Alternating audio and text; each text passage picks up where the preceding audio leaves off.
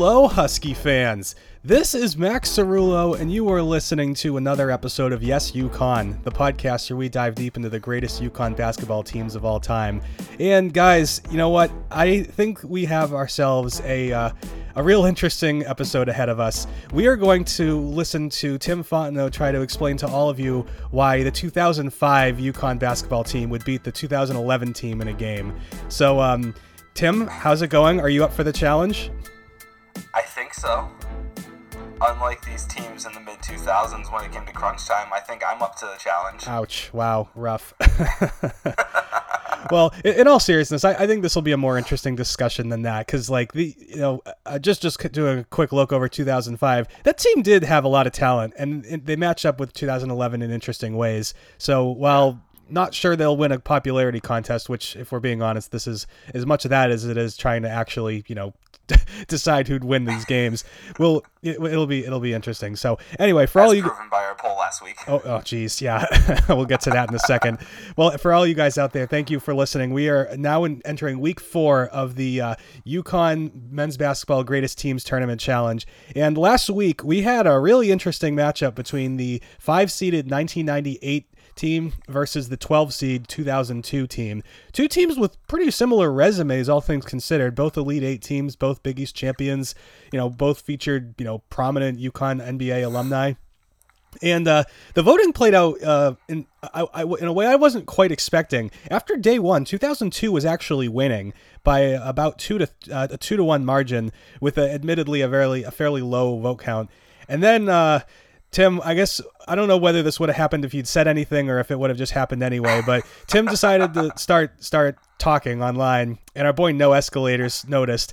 And let's just say 98 got the No Escalators bump, and Rip Hamilton and crew cruised to a 66 to 34% victory.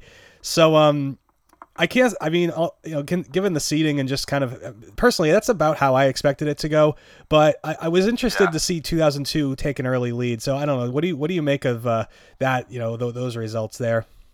Classic 5-12 matchup. The 12 gets out in front. You think you might have an upset on your hands, and sometimes it happens. Other times the 5 seed just comes back and asserts their superiority. Look, that was fun, and shout out to all our friends on UConn Twitter who after I added them, we had a really, really fun conversation the rest of the day talking about these two teams, talking about the memories, and we did have support on both sides. I think you got the No Escalators bump, I got the Russ bump, which I think we saw how much the Russ bump actually means, and love you, Russ. It was a fun conversation, and obviously these are two really solid teams, and 98 was probably always going to be the favorite to come out on top, and there we had it. Yeah, well, you know what? It was exactly what we were hoping for when we started this. Basically, we just want to just talk smack about these teams. It's a fun exercise, and it's obviously we don't until somebody invents a time machine and decides that rather than do any other number of more important stuff, it's let's just go grab basketball teams and have them play. Until the day comes where we're actually doing that, doing crazy stuff like that.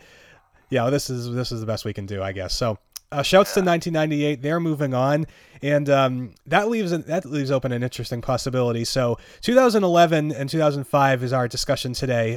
So, 2011 obviously is the 4 seed. The 2005 team is the 13 seed. 2011, obviously one of the most beloved UConn basketball teams ever, and admittedly not necessarily considered to be one of the most talented, which makes this kind of an interesting case because 2005 was undeniably an extremely talented team, and they were a 2 seed. They accomplished quite a lot of NBA talent on the team, but they didn't quite live up to their potential in the NCAA tournament. So I actually am interested in seeing how people weigh that because, on one hand, we'll get into all of it, I guess, but even still, I don't know if this is as much of a slam dunk as I personally think it is, but I guess we'll see. We'll just see how it goes. So anyway, the winner of this game, by the way, will go on to face 98. And that leads us to an interesting kind of conundrum where we have 99 versus 95 will be the other, quarterfinal matchup. And, depending on how things shake out, we could end up having a semifinal with 1999 versus 98, which is literally just the same teams, except one of them is 1 year older. Or we could have the winner of today's matchup end up playing 98 and possibly 99 back to back. So I don't know. That's a little unfortunate, but whatever. It is what it is. So Tim, why don't we'll start with you, I guess. Why don't you educate us about 2005? Would love to, this is not necessarily one of the more famous UConn teams, so get us up to speed. What do we need to know about these guys? Right. Well, 2005 kind of carries on a theme that we had last week. Last week we talked about the proto championship teams with 98 and 2002. This is, this should have been a championship contender / a proto championship team given the 2006 team. This is pretty much the same team as 2006 minus Charlie Villanueva. You had Jeff Adrian coming in the year after, but this is a team that had 8 consensus top 100 All-Americans on it, and it had 5 future NBA players. And this was a talented, big team. You've got Charlie Villanueva at 6'11", you've got Josh Boone at 6'10", Rudy Gay at 6'9", Denham Brown 6'6", Hilton Armstrong 6'11", Ed Nelson was on the team now at big 6'8", and then obviously you had the guards, big guards too, with Marcus Williams 6'3", Rashad Anderson 6'5", Antonio Kellogg was on this team as a freshman. This was such a really talented team, and like you said, just really didn't live up to the potential on the floor. But this is a team that should have been able to go toe-to-toe with anybody. They started the season top 8, the top 10 in the AP poll. They were 8th to start the season, and they never fell out of the poll, but they just kind of, January was a really bad month for this team, and they dipped all the way to 23, and they worked their way back up. They were 12th going into the conference tournaments, and then they finished at 13th overall after a couple of unfortunate tournament runs, both conference and NCAA. But they opened the season 4-0. They end up getting up to 7th in the poll, just moving up the one spot. But a bad loss to UMass at the Mullen Center, a 2-point loss. Then they come back, they finish out, they go into the 2005 part of the schedule 8-1, and then January was just, like I said, awful. Losses to Boston College, Oklahoma, Pittsburgh, and Notre Dame. Not bad teams in this 2004-05 season. Boston College finished up 25th in KenPom. Oklahoma finished 12th. Pittsburgh 24th. Notre Dame 59th.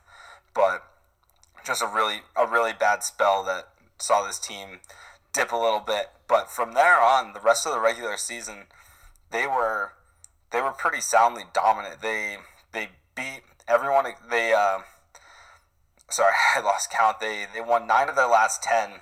The only loss coming to North Carolina at home. North Carolina, who went on to win the national title.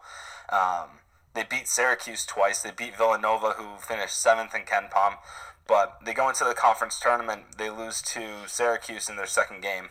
And that just, unfortunately, they'd beaten Syracuse twice in the regular season. A couple of really good games, but Syracuse gets the edge in the conference tournament. And then you go into the NCAA tournament as a 2 seed. You end up with an American Athletic Conference matchup against UCF in the first round. You beat the 15 seed, but only by 6, 77-71. And then you come up against Julius Hodge and NC State in a 65-62 loss. And, kind of one of those what could have been for UConn. I mean, they were a top 15 KenPom team. They were beasts defensively. This was like I said, the size was unbelievable on this team. And it showed. They were, obviously, no surprise. We always talk about this, the top shot blocking team in the country. This was actually the 4th year in a row that they finished number 1 in shot blocking, and they became the first team to ever do that. Just outstanding rebounding team. They were first in total rebounding, and defensively, they just were dominant. Like overall dominant. Like I said, they gave up the 3rd lowest field goal percentage in the country to their opponents. So just a team that could have been so much more than the result showed. Just the talent was outstanding, and it just didn't result in more success in the end. But still, you put this team up on the floor against anybody, and it's going to be a really good game. Yeah, I was going through the schedule, and I was really struck by it, just how weird some of these results were. Like, the NCAA tournament games, correct me if I'm wrong, they were played in Worcester, weren't they? I believe so. I mean, that's at least that's what it says on the ESPN here in their schedule. Yeah. I'm just because I remember that happened a couple times in the mid 2000s where they would play regional games at like the DCU Center or whatever that place was called then. And yeah, that's DCU Center. I'm gotta say, I'm first of all, I'm jealous as a fan. That never happened when we were at school. At least I don't think it happened for you after I graduated. Because like No. that's like, I mean, as far as like other than Hartford itself, like you can't find a closer like place to like watch a regional. Like that's nuts. Right. And to go there and to watch them lay an egg against NC State, I mean, that must have just been the most disappointing thing ever. So, sorry if I'm triggering some of the, older quote unquote older alums who were there at the time. Yeah. I remember going to a couple of games this season, but the only ones I can remember going to were all wins. I think I went to both Rutgers games during this season. The one at home, I think that was when my brother was actually the Bob Stores like young fan of the game or something like that, so we got free tickets. And then my grandparents took us on a bus trip to go see my cousin and I to go see them just put Rutgers down by like 22 at the rack, which actually really quick I meant to mention this should have been AJ Price's freshman year, and I remember obviously he had health issues that year that kept him from playing, but I remember my cousin was really obsessed with his video camera and he brought it to the Rutgers game, and Jesus, we're talking about 2005 video cameras. My God, now you can just pull out your phone. He saw someone from UConn just sitting at the R at midcourt at Rutgers and just draining shots from back there, solid 35-foot shots. And I looked down, and it was AJ Price. Was just the coolest thing, and just like, man, if he had been able to play, just would have added something else to this team. It would have been so much fun to watch. And just another one of those, what could have been, just add to that guard depth that they already had. And just one more quick thing about this season before I hand it back to you, and I'm sorry for my, another tangent here. No, it's all good. Love to hear you predict, take a glance into the future like that. That's pretty fun. Yeah. The month before this season started, about 3 weeks before this season started, UConn landed a huge commitment for the 2005-2006 season. And again, another what if. They landed the number 7 player in the country, the top center, ahead of the likes of Tyler Hansbrough, a guy named Andrew Bynum. Oh my God. They missed the one, like, how much did they miss the one and done era by? Was was this like the last year before that all got started? I think so. I think it was pretty close. Yeah, it was. Yeah, that was like not long after. Andrew Bynum would have. I mean, that's a one and done right there if they could have got him.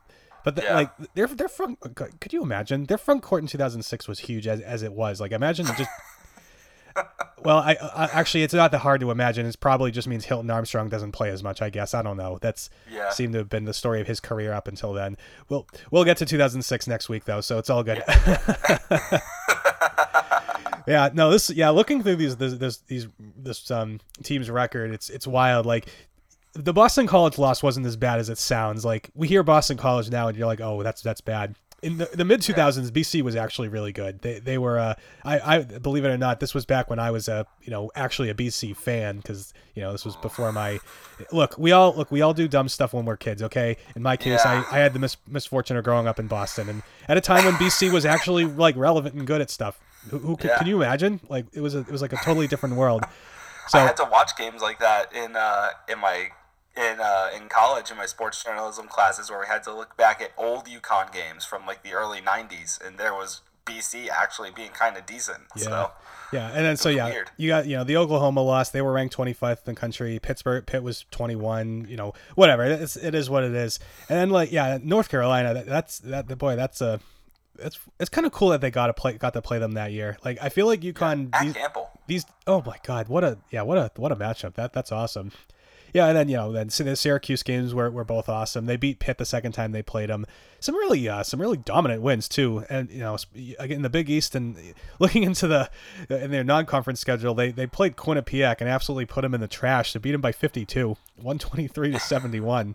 That's wild stuff. All right, yeah. That's the kind of the story of their season. Tell us about the team. A lot of talent here, like you said. Who are the big guys for 2005? Well, it was a pretty balanced team, especially when you look at scoring. There were five guys who averaged over 10 points a game, and then you had Marcus Williams right behind him at 9.6.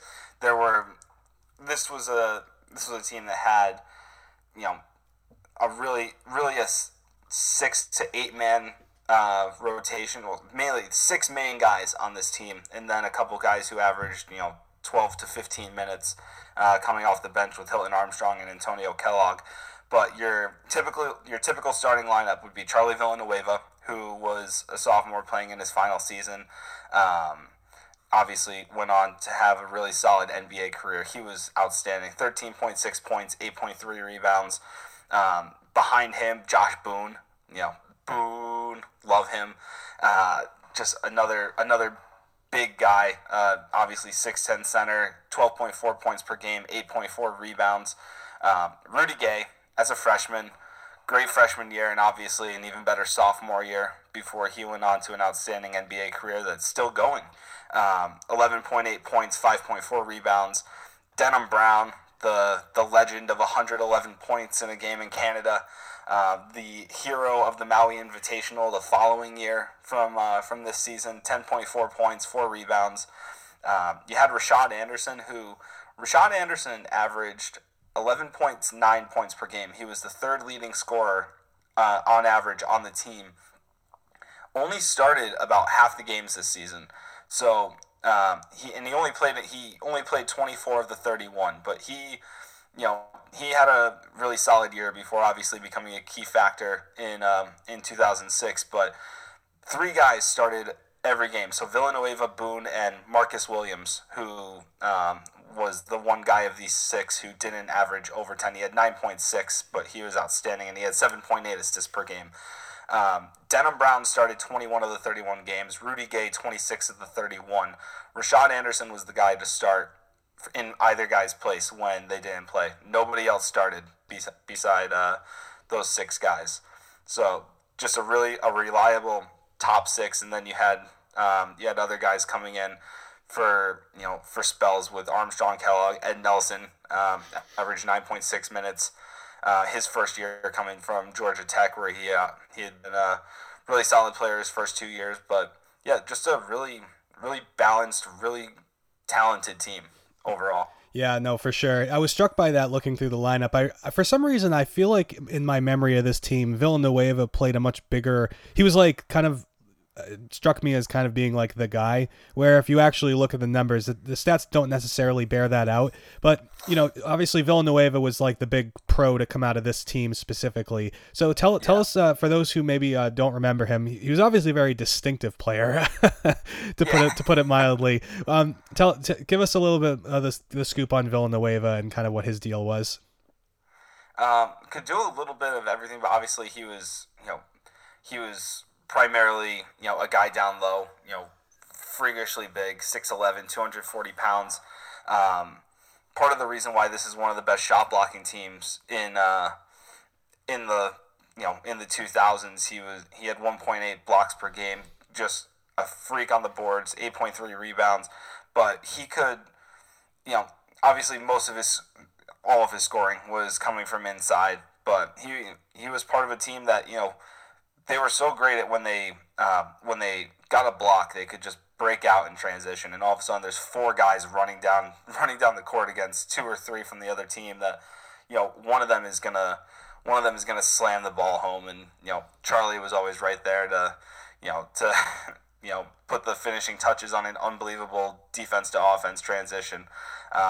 Just would get the ball inside, and that was pretty much the end of it for whoever was trying to defend against him, because they just didn't stand a chance. So what strikes me about this roster is at UConn the last 10 or 11 years, we've gotten used to very guard-heavy teams, whereas this one, it's like almost the opposite. It's like just bigs, like across the board. Yeah. Villanueva, Boone are like both legit centers, basically, or whatever. Rudy Gay is Rudy Gay is more of a 3, but like just... Still, he's 6'9", 220. I mean, you're not stopping that dude if he wants to go to the rim. Denham Brown, Yeah. I was going to say Denham Brown, 6'6", 220 is he's like a load too. So Yeah. the kind of Marcus Williams was really the engine who ran this thing. I mean, he was really like the guy, like, distributing to a degree. Like, and his assist totals have always been really, really remarkable. So I guess just walk me through Marcus Williams, and we'll talk about him in more detail next week, but like kind of his role on this team and kind of how he made this particular lineup work. Just exactly that, the distributor. Not only that, he was really fast, and like I was just talking about the fast break. He was obviously the guy that was leading the fast break as the ball handler, and he could get up the floor so quickly that either he was just going to get to the rim by himself and just easily put the ball away, or dish it off. Otherwise, like, the defense pretty much had to barrel down on him and force him to slow it down. But even when he had to slow it down, he was just such a smart distributor. He ran the offense so smoothly that there was always going to be an opportunity for someone to get in position for him to easily just dish the ball off. And then you've got four guys who are just athletically superior to most everyone else that they're going to be up against. That made it really easy for him as a point guard. Yeah, oh, absolutely. So just all in all, 2005 is so interesting where like they match up with, well, at most basketball teams in general, but with 2011 in particularly. So it's just such a different style. So, I guess probably now is a good time to transition to 2011. So, 2011, as I just said, was a very guard focused team where 2005 was pretty balanced. 2011 obviously was the Kemba Walker show. So, most of our listeners, I'm sure, are familiar with this team and its exploits. But basically, in case you need a primer, 2011 went 32-9. They went undefeated outside of like regular season Big East Conference play. They went 9-9 in the conference during the regular season, finished ninth, but then famously won 5 games in 5 days in the Big East tournament to win the win the tournament championship. Go into the NCAAs as the 3 seed and just keep it rolling. Go all the way to the national title, and obviously won a couple of classics along the way. But by and large, they were pretty solidly dominant once they got past Pitt and Syracuse and Louisville in the tournament. Those were close games, but like by that point, they had an air of inevitability. So when they won it all, it was like on some level the idea that UConn team could win the national title was like just unimaginable. But by the time it happened, you're like, well, of course they won. Like, what do you expect? You actually thought they were going to lose? Like, come on. Yeah. So they were, I guess, in that case, also kind of very much unlike 2005, where that team should have made it much farther, and it just didn't work out. So 2011, obviously they start off strong in the non-conference schedule. They win the Maui Invitational, which was an incredible run. They win the 3 games.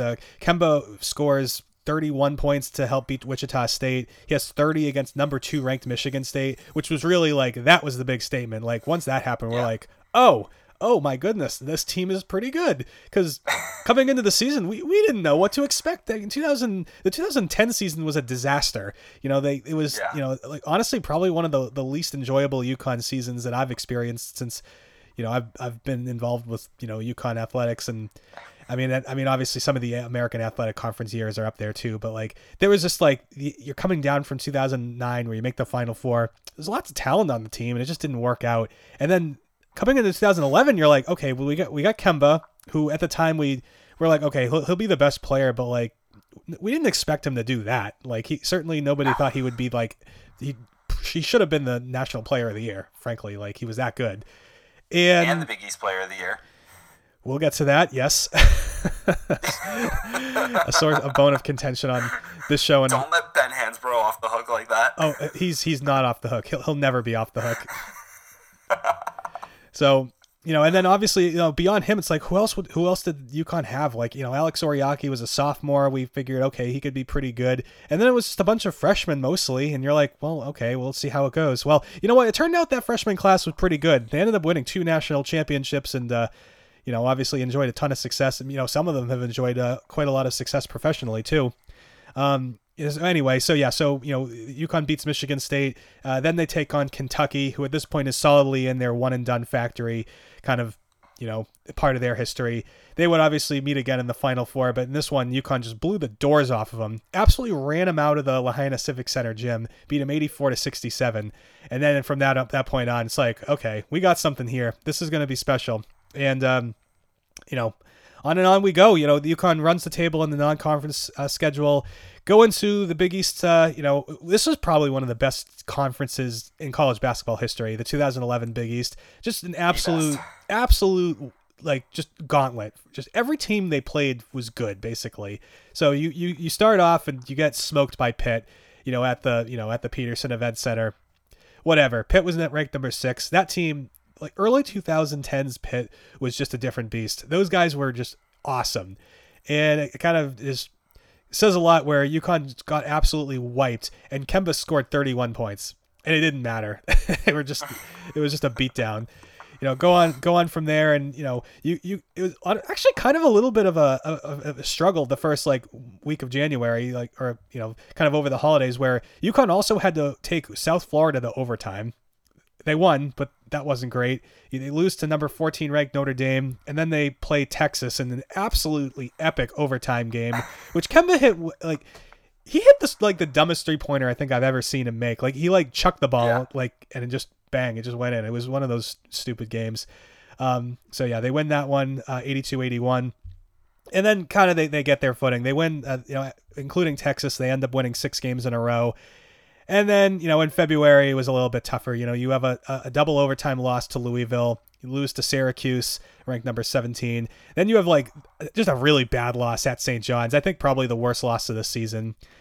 And, whatever. So long story short, UConn ends up losing 4 or 5 to end the regular season, including a really discouraging loss versus Notre Dame to end the year, where Ben Hansbrough came into the, press room afterwards, slammed a Gatorade bottle down and almost started a riot when one of the McDonoughs was ready to just rush the podium right there. For those who aren't familiar, the McDonoughs were my daily campus running mates. We covered this team in college, and they've both been featured on numerous episodes, and we've discussed how that was a tough pill to swallow at length. Yeah. So that game was actually. That produced one of the loudest moments I've ever heard in Gamble Pavilion, and I've heard a lot. And I always put this one in my I try to rank my top 5 loudest Gamble moments. When Ben Hansbrough came back on the floor with 4 fouls and 8 minutes to go, and instantly picked up foul number 5, that place erupted. Oh my God, I forgot about that. Times I've heard Gamble that loud. You know what? Now that you mention that just makes the audacity of after the game just that much more unbelievable. Yeah. It's you didn't even have anything to do with this, dude. Come on. So anyway, we've litigated this whole thing at length. So needless to say, going into the tournament, there were a lot of hot takes, a lot of takes that did not age well. I think many people on UConn Twitter, are nodding and kind of not our best moment. But in fairness, we didn't know. Who could have imagined what would come next? Obviously, we know now UConn wins 5 games in 5 days. They beat 4 ranked teams in the process, just, an epic run. And then the NCAA tournament, it was just a great time. They blow the doors off Bucknell. They beat Mick Cronin in Cincinnati. And I got to say, beating Mick Cronin in the NCAA tournament was kind of a meme for a while, but now that win's aged a little better now that it's we actually know Mick Cronin's actually a pretty good coach, and maybe it was just Cincinnati all along. Who knows? San Diego State was, I think, one of the most underrated tournament games we've ever seen. Kemba versus Kawhi. Talk about a matchup that aged well. Those guys are both 2 of the best players of their generation, really. The guys who kind of, came out of this time frame. Kemba had 36 in that game, just an absolutely awesome showing. Beat Arizona, scariest game of my life. Anybody who watched it knows exactly what I'm talking about. They hear the name Jamel Horn and their hands start quivering. Then you got Kentucky again. Shabazz Napier hits a couple of free throws to ice the deal, and then you got the worst basketball game ever played against Butler. But you know what? It wasn't the worst because UConn won 53-41. That score makes me cringe every time I look at it. I can't believe that was the score of the national championship. But by the way, quick aside, I hope you guys don't mind me kind of indulging me here. in my journalism career, I've been very, very fortunate to have covered a national championship game in a Super Bowl. And I don't know whether I should like complain about the fact that those two games were also probably the worst like games of those, like the worst national championship and the worst Super Bowl ever played. Super Bowl 53, when the Patriots beat the Rams 13-3, was, let's just say it wasn't exactly the game against the Falcons or the Seahawks, but yeah, that's just me being ungrateful. Yeah, as someone who also covered a national championship game in person, I would like. There would be times, and we're working, and part of it, like, it felt like there was a lot of pressure. So there's times where you're getting a little stressed out, and other times where there's stuff like you kind of want to complain about, but then you're like, wait a minute, I'm here at the Final Four, I'm covering a national championship game, and why am I mad about this? Believe me, I was not mad about any of this. And, obviously, like, as a lifelong Patriots fan, and at that point, a UConn student, getting the chance to see them win in, like, a professional setting like that was just, like, literally a dream come true. In the case of the Butler game, honestly, actually, it played out exactly the way I would have wanted. Like, I may have preferred that the score be more like maybe 73-61, but there wasn't much drama. I mean, the entire second half, I was just like, yo, they're gonna win. This is unbelievable. This is sick. You mentioned the bad takes in the postseason. I'd like to mention that during the postseason, I ended up having one that I am very happy about. This reminds me, I have another shout out real quick with this being Mother's Day weekend. So my mom and I went to the second round Big East tournament game against Georgetown. And they blew Georgetown out of the water. They looked fantastic after looking fantastic against DePaul, which obviously not as hard. We're walking out of the arena, and I said to my mom, I'm like, all right, they looked really good, and they play Pittsburgh tomorrow. If they beat Pittsburgh, they're going to win the Big East tournament. And if they win the Big East tournament, they're going to win the national championship. I was like, I don't know, like, I don't have anything to back this up. I just feel it.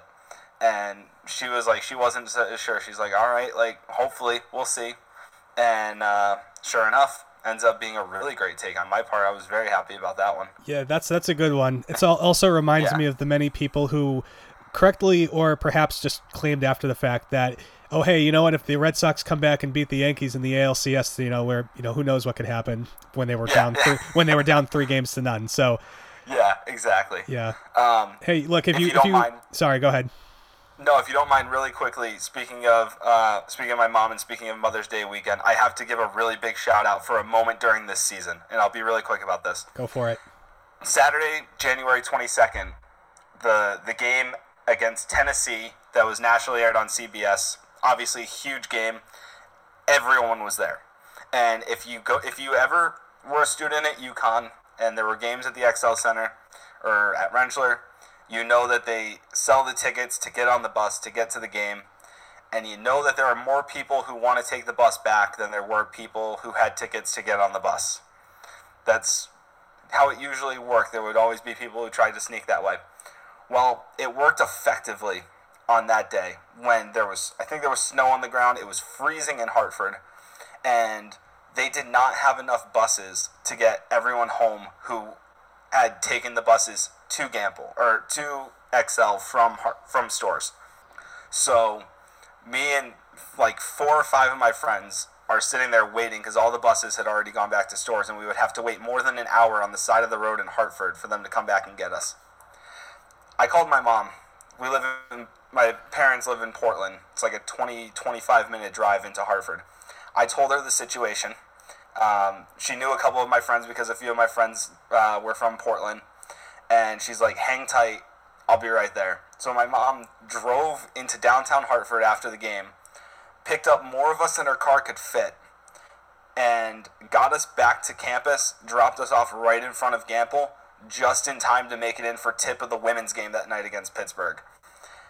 Wow. Like, that is an MVP moment that deserves a shout out on Mother's Day weekend. So just, Mom, 10 years later, thank you. That was awesome. Didn't need to do that. Did it. And we got to see 2 great wins that day. So just iconic. Shouts to Tim's mom. That's awesome.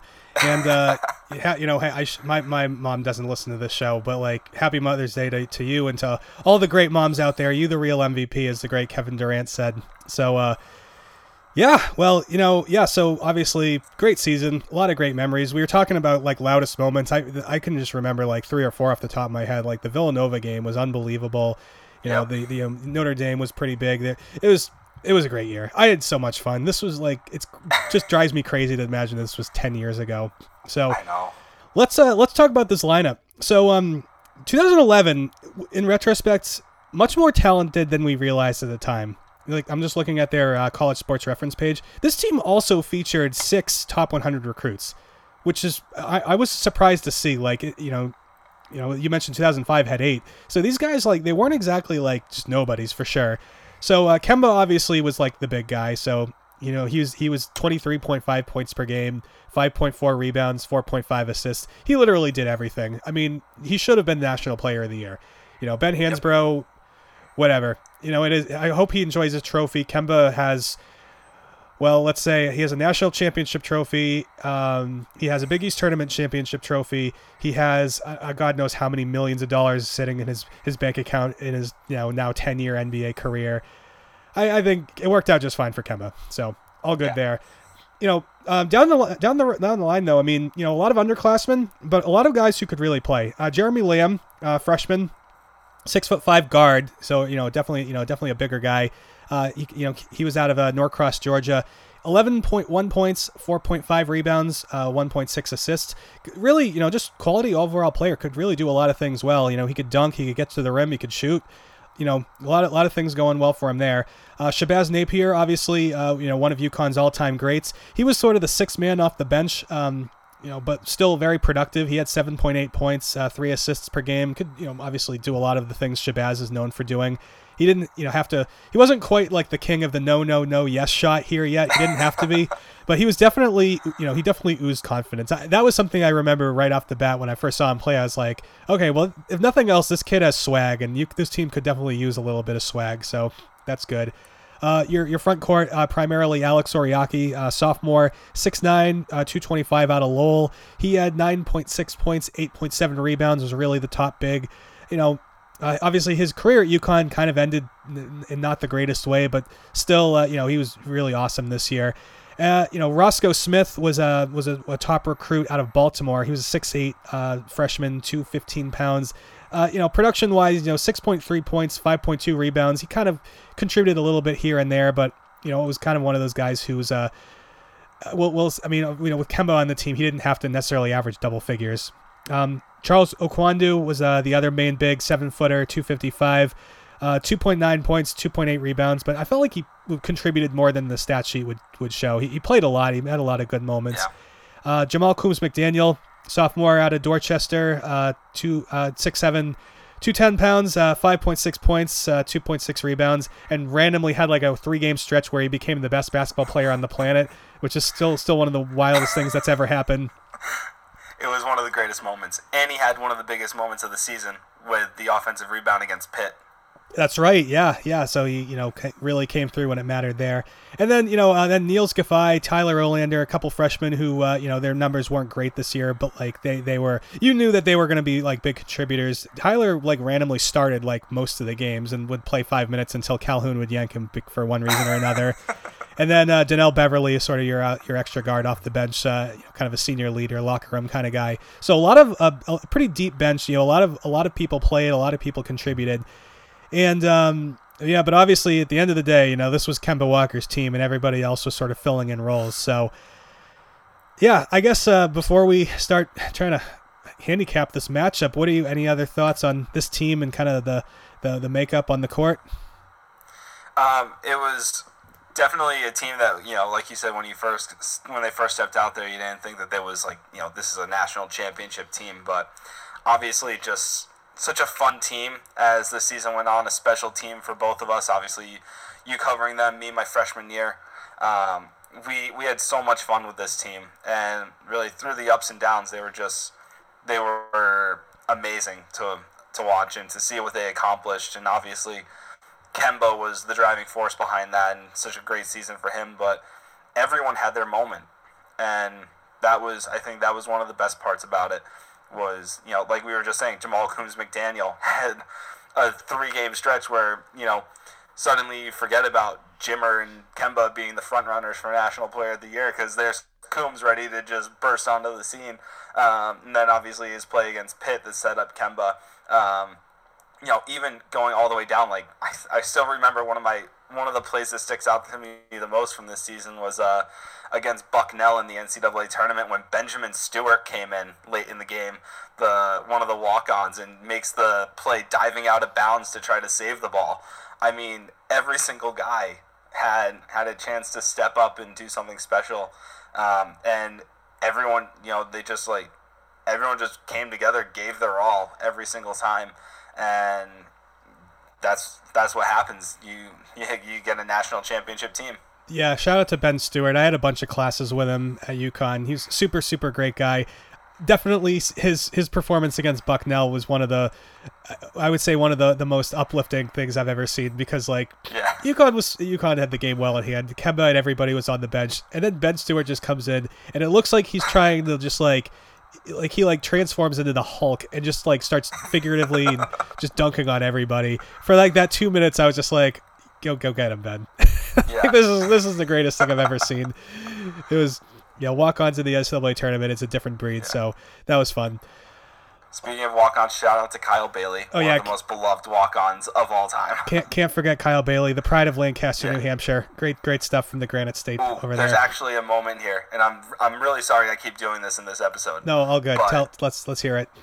There was a big game. I can't remember who the game was against. Big game at Gamble, and the guys would mess around before the game, before the proper shoot around. They'd be out there shooting, and Kemba and Kyle Bailey were sitting on the visiting team bench and just taking shots, sitting down in one of the chairs and shooting toward the hoop. They both kept missing, and finally, Kyle Bailey drains one, nothing but net, before Kemba. Everyone starts going nuts in the student section because we would get let in 90 minutes before the game, whatever it was. Kyle stands up, just stares Kemba down for a second, and then just walks away, and not even just back toward the rest of the team, just walks into the locker room victorious to the loudest Kyle Bailey chant I've heard ever. It was just an iconic moment. He's pumping up the crowd. It's his walk-off moment, like Shabazz against Florida. It was outstanding, and just one of the many great Kyle Bailey moments. Shout out to Kyle Bailey. That's incredible. That's one you can tell your grandkids for sure. It's I smoked Kemba, I stared him down, and I walked off to thunderous applause. What a moment. All right, so let's try to put on our thinking caps here and try to imagine how this matchup would go. I gotta say, this is actually a match. Now, when I was looking at on the seeding and the bracket, I was like 2011 versus 2005. Man, that's a weird. I don't really know what to think of that. Now that we're here, I'm like, oh my god, I want to watch this game. Don't you? Yeah. I just love the idea of 4 huge, super athletic guys, basically the Monstars, walking around, and just they'd be matched up. One of them would be matched up against Tyler Olander as a freshman. Think about that for a second. Your lineup is basically going to be Kemba, Lamb, Oriaki, Roscoe Smith probably, and Shabazz. I don't know. They could either go with Shabazz or Okwandu depending on whether they want to try to guard all 4 of these bigs or if they just want to go completely the other way and just say, all right, look, we'll just roll out Kemba, roll out Shabazz, have Lamb, and just try to just disrupt Williams as much as possible. Because otherwise, once those big guys get the ball in their hands, that could be trouble. What do you think about just how would this game even go? Who would even start? I mean, if you're 2011, I think you're having a hard time figuring out who's going to start, because unless Okwandu's in there, there's a height advantage everywhere for the 2005 team. Olander, 6'10", maybe. He's in line with Josh Boone, but still, Josh Boone just way more of an imposing presence than Tyler Olander. The idea of Josh Boone, trying to, excuse me, the idea of Tyler Olander, freshman Tyler Olander especially, trying to guard Josh Boone is not something that I find an especially comforting proposition personally. Yeah.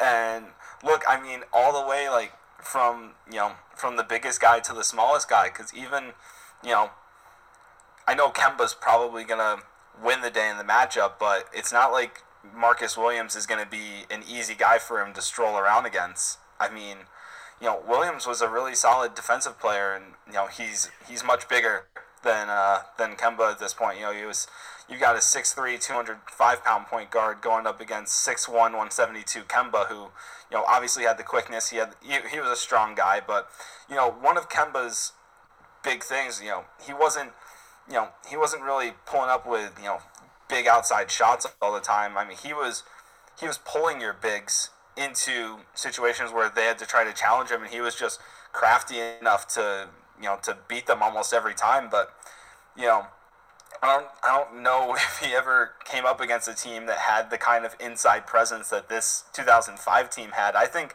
Kemba would have a pretty tough night. I think he'd still be good for 20 or so, but I don't think that he would have the kind of dominant performance that you would normally expect from him. Well, I actually disagree with you there, because I don't see how this team stops him. Because 2011 faced big teams. Like, it's not like that was, I mean, Pitt was pretty big. Like, Pitt's probably a great comparison, actually. They weren't exactly constructed the same, but like kind of a similar kind of big, a bigger team, and with bigger guards too. It didn't matter. We saw what happened when Kemba. The moment Kemba got switched onto a big, he turned him into a meme and basically like ruined his career for like the next 10 years. So Kemba. The moment Kemba gets switched onto any of the other big guys from 2005, it's over. They can't stop him. Like he's going to the rim. It doesn't matter. Like the best shot blocking team in the country, yes, but like Kemba was crafty. He's gonna find a way in, and he's not gonna take stupid shots. And if he, obviously if the bigs get to him, he's perfectly capable of dishing out or finding Lamb or Shabazz outside. That's so that's just something I feel like would be an interesting factor. The other thing I noticed here is, sorry, let me just real quick. Yeah. One other thing I noticed too is that like the moment that any of the bigs from 2005 get the ball in their hands, they're going to have a physical advantage, but they kind of need to be pretty close to the rim. So spacing is going to be potentially a problem. And UConn's bigs are, for the most part, pretty athletic and pretty quick. So, like, there could be a lot of steals here. So, like, that would be, like, 2011's big game plan, I think, would be to try to just, like, poke the ball out of whoever has the ball's hands as much as possible. And just try to disrupt Marcus as much as possible. Because, obviously, like, Marcus can hit anybody, but once the other guys aren't as good of passers, I would certainly think. And to be fair, I didn't follow this team as closely, so I could be off base there, but I don't feel like I am. What do you think of that possibility? Yeah, no, I don't think it's necessarily a bad shout. I think the problem that the 2011 team might run into there is you'd have to be. I know they were pretty quick, but this 2005 team wasn't really they weren't slow getting up and down the court either. I mean, you've got guys like Denham Brown and Rudy Gay alongside Marcus Williams, who, if UConn gets caught out in transition, they're going to hustle back and either close you down or disrupt your shot at the rim. So you'd have to be really careful if that's the kind of game that you want to play as the 2011 team. Yeah. Rudy Gay in particular is problematic because he is obviously like as athletic as they come. So this is an interesting, I guess. Who's guarding Rudy? Is it going to be Lamb or is it going to be Roscoe or some combination of him and Jamal Coombs McDaniels or all three? How do you feel like that particular matchup is going to go? It's going to be rotational, but I think Roscoe's the guy who's on him from the start because I think Jeremy Lamb's got to worry about Denham Brown. So I think that's going to be a really tough time for Roscoe because obviously Roscoe was talented, but he was also, pretty naive that freshman year, and I think he had a tough time against in big situations like that from time to time, but especially against a guy like Rudy Gay, who was like one of the talents of that era of men's basketball. I just think that he would have had such a hard time. Rudy's going to slice you up in so many different ways. Obviously, when you get close to the rim, but he also, he could stretch the floor a little bit, and I don't think that would have been, that would have helped Roscoe very much. I think he would have had a really hard time with that, and getting up and down the floor as well. I think Rudy would have had the advantage there. He sorry, let me jump in there. He certainly would have had the advantage, but looking at like the tail of the tape, I actually think Roscoe is as probably a good matchup physically and athletically as you could really ask for in this particular situation. They're both freshmen this year, so about the same age. They're about the same height. Roscoe is 6'8", Rudy is 6'9", about the same weight. Roscoe is 215, Rudy was 210. Interestingly enough, both from Baltimore. So I guess for whatever that's worth, like they both kind of roll from the same streets. And for whatever you have to say about Roscoe, I mean, no one would have ever questioned his athleticism. He was always like a real gamer in that respect. Super high energy. He's not outscoring Rudy. I don't think he's going to necessarily stop him per se, but as far as the defensive matchup goes, I mean, Roscoe versus Rudy, it's not bad. 2011 could absolutely work with that. I feel like so. Yeah. Rudy's not going to just go crazy on them. That's not. There's no way that's happening. Yeah. Going back to Kemba real quick. I mean, I can completely understand where you're saying he's probably still going to have a really good game, and I'm not saying that I'm not saying he necessarily wouldn't. I agree that there's the opportunity for that, but when it comes to dishing the ball out to other guys, this 05 team was one of the best teams in the country when it came to scoring defense. I mean, they gave up like 66 points per game, but you weren't making a lot of shots against this team. They had the third lowest field goal percentage defense. They were the best rebounding team in the country and obviously the best shot blocking team. So there are very few ways that you're actually going to score against them. And, I mean, Jeremy Lamb and Shabazz Napier would both have to have outstanding shooting nights, like career shooting nights, I think, against this team in order for them to make up for whatever Kemba couldn't do on his own. Because even if Kemba has a good 30, 35-point game, you still need to rely on everyone else. Especially against a team that's going to just dominate you on the offensive end, inside. Like they're just going to, unless you can really disrupt them, they're going to get down the floor and they're going to really have their way against, Oriaki, Olander, Akwandu inside. So that's going to be really tough to make up for. And unless Jeremy Lamb and Shabazz Napier have career games, I don't know if you can make up for that. Well, but like if we're thinking in terms of 3-point defense, I feel like this is a good matchup for them because I don't see most of those bigs really doing that much work on them on the around the arc. Like they're going to do most of their damage kind of closer to the basket. So Rashad Anderson versus Shabazz, I feel like is a really interesting subplot here because that's kind of maybe one of the key matchups. They had similar roles on their respective teams. Both of them were big 3-point guys off the bench. Rashad obviously was a much more experienced player. He had a national championship to his credit. Certainly a very confident guy. Shabazz, obviously younger, but ultimately, I mean, he ultimately went on to have a better career both in college and he played in the NBA for 6 or 7 years. So I don't know. What do you think about that particular dynamic? Because that I feel like that's one of the more underrated subplots of this game. Yeah, I think Shabazz still at this point, like you said, he wasn't the no yes guy when it came to his shooting. So I think Rashad might have just a little bit of an edge in that one, especially on the defensive end of the floor. Really quickly to touch on the 3-point shooting, like you just mentioned, that 2011 team, not the best 3-point shooting team out there. They were 32.9%, which was 237th in the country. And you look at the 2005 team's 3-point field goal defense, they were 13th in the country, allowing only 30.7% of 3-pointers to go in. So I think that's kind of that's a matchup that would fall into the 2005 team's hands. Interesting. I wouldn't have necessarily predicted that. Yeah, it's that they were so good preventing, when it came to field goal defense. You look at, 41.4% of 2-pointers, which is 6th in the country, 42.9 overall when you look at effective field goal percentage, that was 3rd. The shot blocking obviously wasn't even close, but yeah, that Rashad Shabazz one, the battle of the de facto 6 men would be an interesting one because if rotation comes into play, they're really the two smaller guys that would come in, and the rest, you've got Hilton Armstrong coming in. Maybe Antonio Kellogg too for the 05 team, and I think maybe that extra depth would give them more of an edge. But yeah, that would be a fun matchup to watch as well. So just in terms of the defense, I feel like we need to give the 2011 team some credit because they were an outstanding defensive team too. Which is, I feel like when we hear like the names like Josh Boone, we hear all these other guys, Charlie Villanueva, all these other guys. You're wondering, well, how is 2011 going to stop them? How are they going to match up? Well, honestly, actually, defensively, 2011 was always very good. They held people to a really low shooting inside and also outside.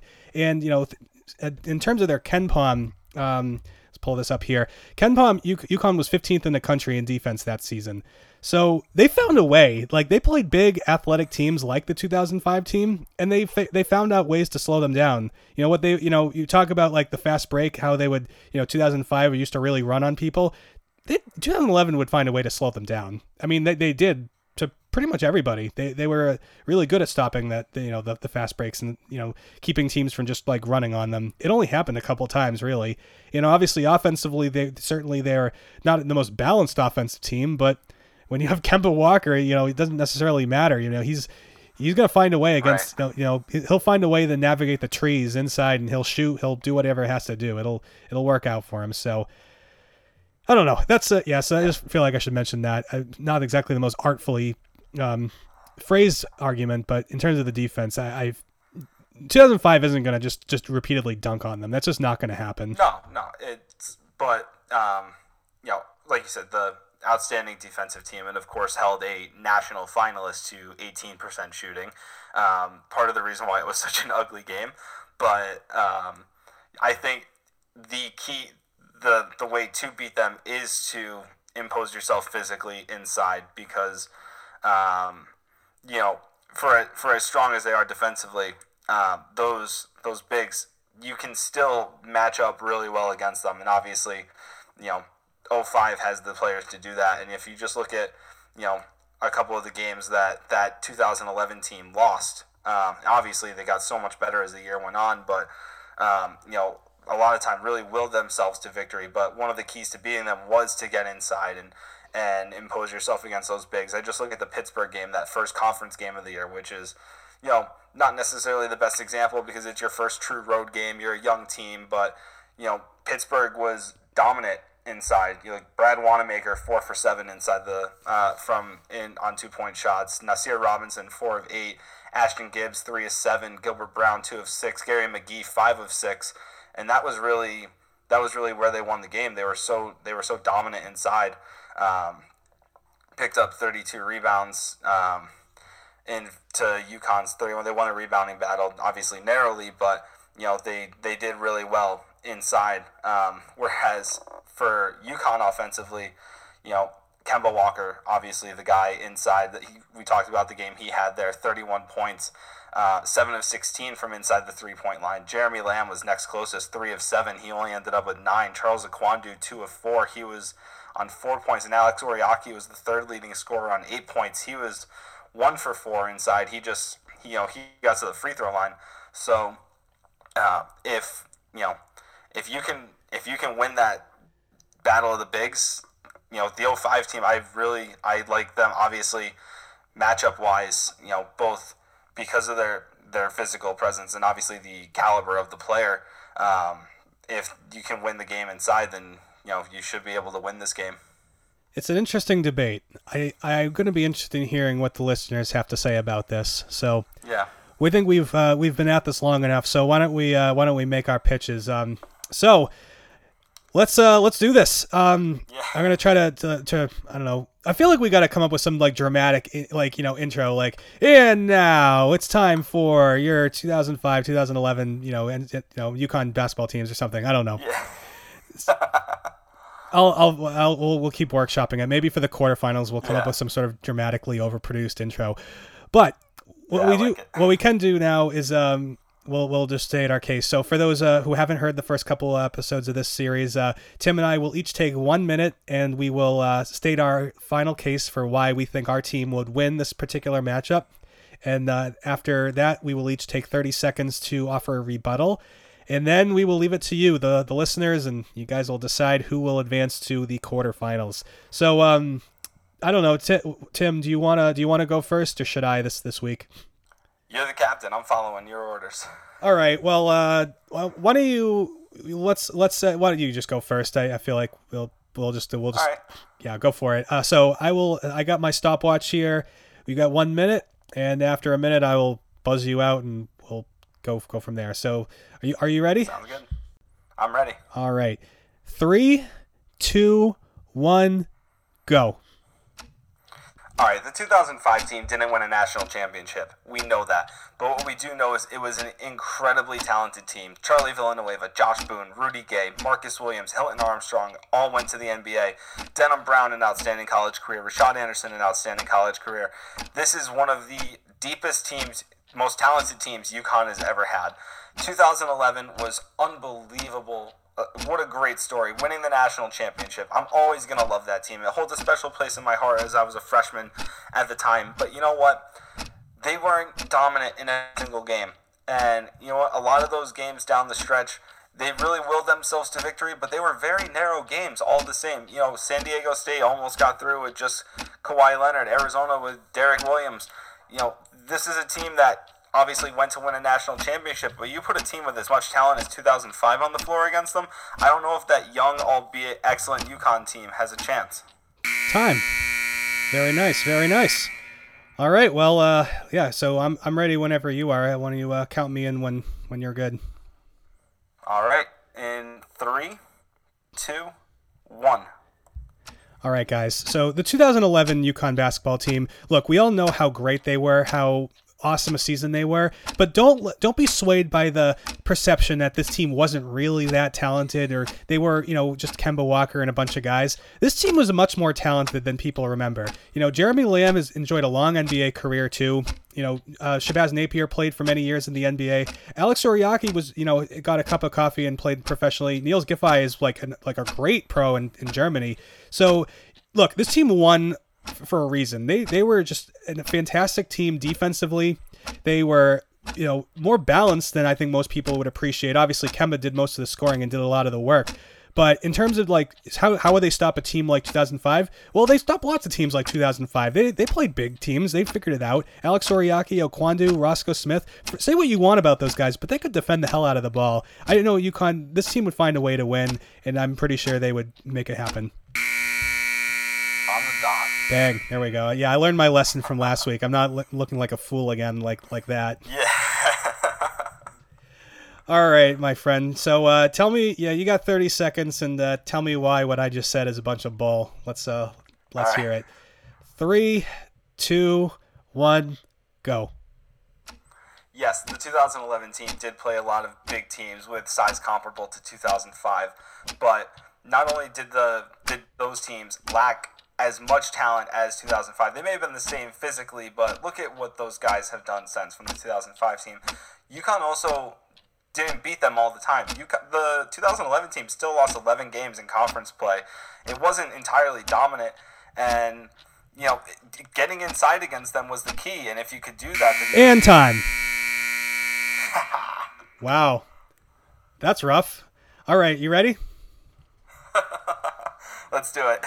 In 3, 2, 1.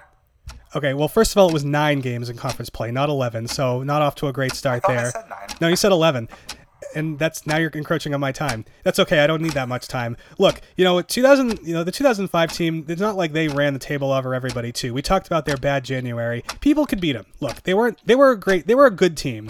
But great teams win in March, and great teams find a way to beat great teams. That's what UConn 2011 did repeatedly. 2005, look, their track record doesn't suggest they'd win a matchup like this.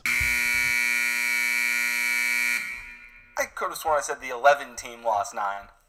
Well, I knew it was 9 losses either way. If I said 11, I apologize because I know better. But Well, if maybe it was just the year and the total got crossed up. Maybe so. Whatever. Even still, if we'll have to go to the tape. Yeah. I'll play it back later. Whatever. It doesn't matter. I don't really care. I'll take shots even if they're unwarranted. And listen, if I'm taking shots for no reason, the listeners can say, "Wow, Mac, you're a jackass. I'm just gonna root for 2005 to spite you." Which, you know what? Who knows? Maybe it'll happen. I don't think it will. Yeah. I feel pretty good that our listeners will make the right choice, but I feel like you've presented a compelling case. So thank you for, making this a really, certainly I can't look at how long we've gone. This is like, we're like touching on over an hour here. So this is a great discussion. So look, this project is so much fun because, like, I've been trying to stress because, people will probably be like, why the hell why is Mac picking the 21 team over 99? Why is Tim picking 05 over 2011? Like, it's been so much fun for each of us to take one of these teams and make the case back and forth. Like, this is like some like debate club level, like intensity. Like, it's just fun. Like, even if it's a matchup where, like, I think the 2005 team has a great shot against 2011, regardless of who I'm backing for the episode. But it's just been so much fun for us to have to pick one of these teams and defend them. I've been really enjoying this. Yeah, it's fun, and honestly, I love seeing people on UConn Twitter getting into it too, because and as we go on, like, I'm looking ahead, like, all of our future matchups are, by and large, going to be pretty interesting. So, I think obviously 99 versus 21 was like, okay, I mean, nobody really thinks 21 could really beat 99, but like, I mean, I don't know. I personally, I think the fact that I convinced apparently 11% of people to pick them, I think it might be the biggest upset and maybe the greatest achievement in this entire show's run. So, man, if only I hadn't tweeted in this 98-02 matchup and I said, like, help me look smart, and I should know that UConn Twitter does not want me to look smart. So, of course, that was going to happen. Well, I think, honestly, your problem was you got the attention of the wrong people, and a particularly... Look, 98 and 2002 are right in the wheelhouse of some of the more prominent UConn Twitter personalities. Like, those, like, that's their teams. So, just introducing that, like, grenade into the sphere, into the discourse was, like, always going to get people to just be like, I have thoughts and opinions on this, and you should too. And now we're arguing, which is great. We want more arguing on Twitter. We're always in favor of arguing on Twitter about UConn sports. Other things, less so. I could do without some of the, well, Twitter's a bad website, but there's some good things about it. And this is contributing to the good parts. So absolutely.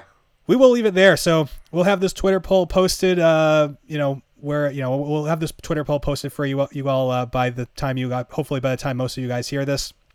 Keep it open until Friday, and who knows, maybe we'll see like a zigzag like last week, or it could be a blowout in favor of one team or the other. I actually am fascinated because this is like a perfect illustration of what this series is about. Like, 2011 would win a popularity contest against 2005 anytime, probably by like 100-0 margin. But if you actually think about it, and like, what would happen if these two teams play? I honestly don't know. I think it's actually fascinating to see, and I'm curious to see what people think. So thank you guys all for listening, and thank you all for participating. This is going to be a fun series as we keep going. So anyway, you guys all know the drill. You guys can follow me on Twitter at Max Cerullo, MacCerullo.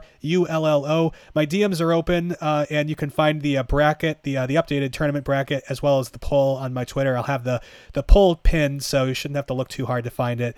And follow #YesUConn for all of the updates on kind of everything with this tournament, with the podcast in general. That's something that occurred to me. I was like, I should have been doing this all along. So actually use hashtags for their real purpose. So if you guys want to catch up on past polls or past episodes or past results, you can check that hashtag out.